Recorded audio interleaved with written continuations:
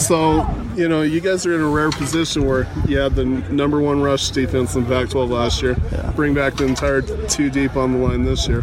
What does that mean for the defense to have that kind of foundation going into the season? Well, it just means, we have to be that much more disciplined in how we go about things in practice, paying attention to the details so that season comes and we can just brush up. Right now is just the time to, get ready for that and to execute during the season. What kind of goes into building a top-ranked rush defense like that? I mean, what goes into it on the practice field? What goes into it during the week and to be that way in game day? Yeah, I think mainly it has to do with consistency.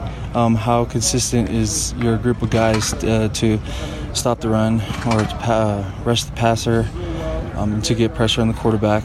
And it's just day in and day out. It starts here at the practice field where, we go after it every day. And we're just trying to be the most consistent group. There's a lot of hype around us, but we need to be consistent this season.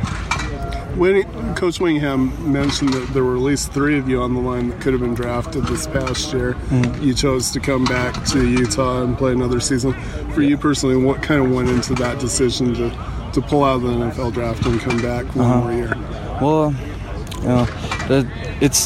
there's cliche answers, and all of them, like school and stuff, they actually do play a role. And for me to come back is, obviously school. But another big part was to come back and have another shot at the title, especially we were so close last year with everything that went down, one play away, things like that. And, we were all just itching to come back. It wasn't too hard for us to decide to come back. How do you feel you've grown as a leader? I think my style has been the same all throughout since I've been here. I like to lead by example more than words, but if there's something that needs to be said, I'll say it. And so, I think that's the type of leader that I am, and it's just been like that. You're a guy who likes to play with a little bit of a chip on your shoulder. How do you keep that chip on your shoulder with expectations high and, getting all these preseason accolades? Well, I wasn't... preseason accolades really doesn't matter to me. What made me playing with a chip is just playing competitive, playing kind of with anger, but like controlled anger.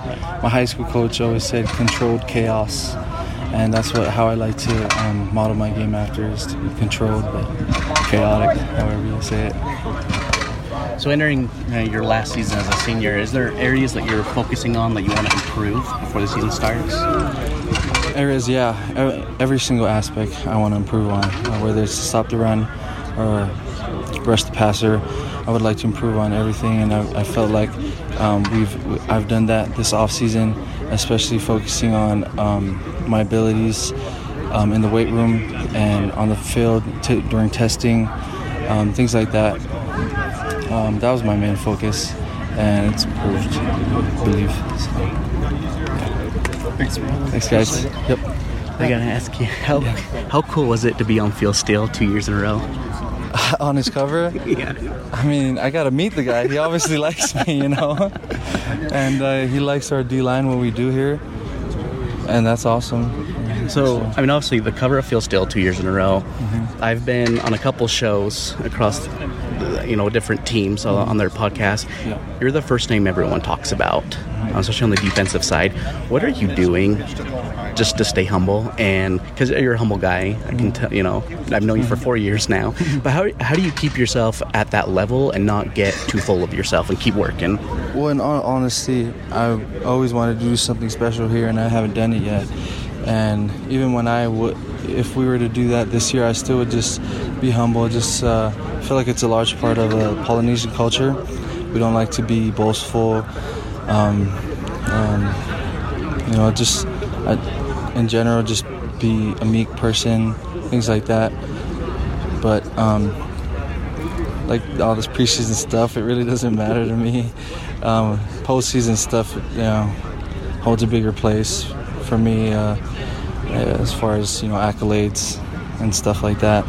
You're not gonna tell your kid, I was preseason 3rd team All-American. We're not gonna care and stuff. So, but yeah, it's just my outlook on it. Well, dude.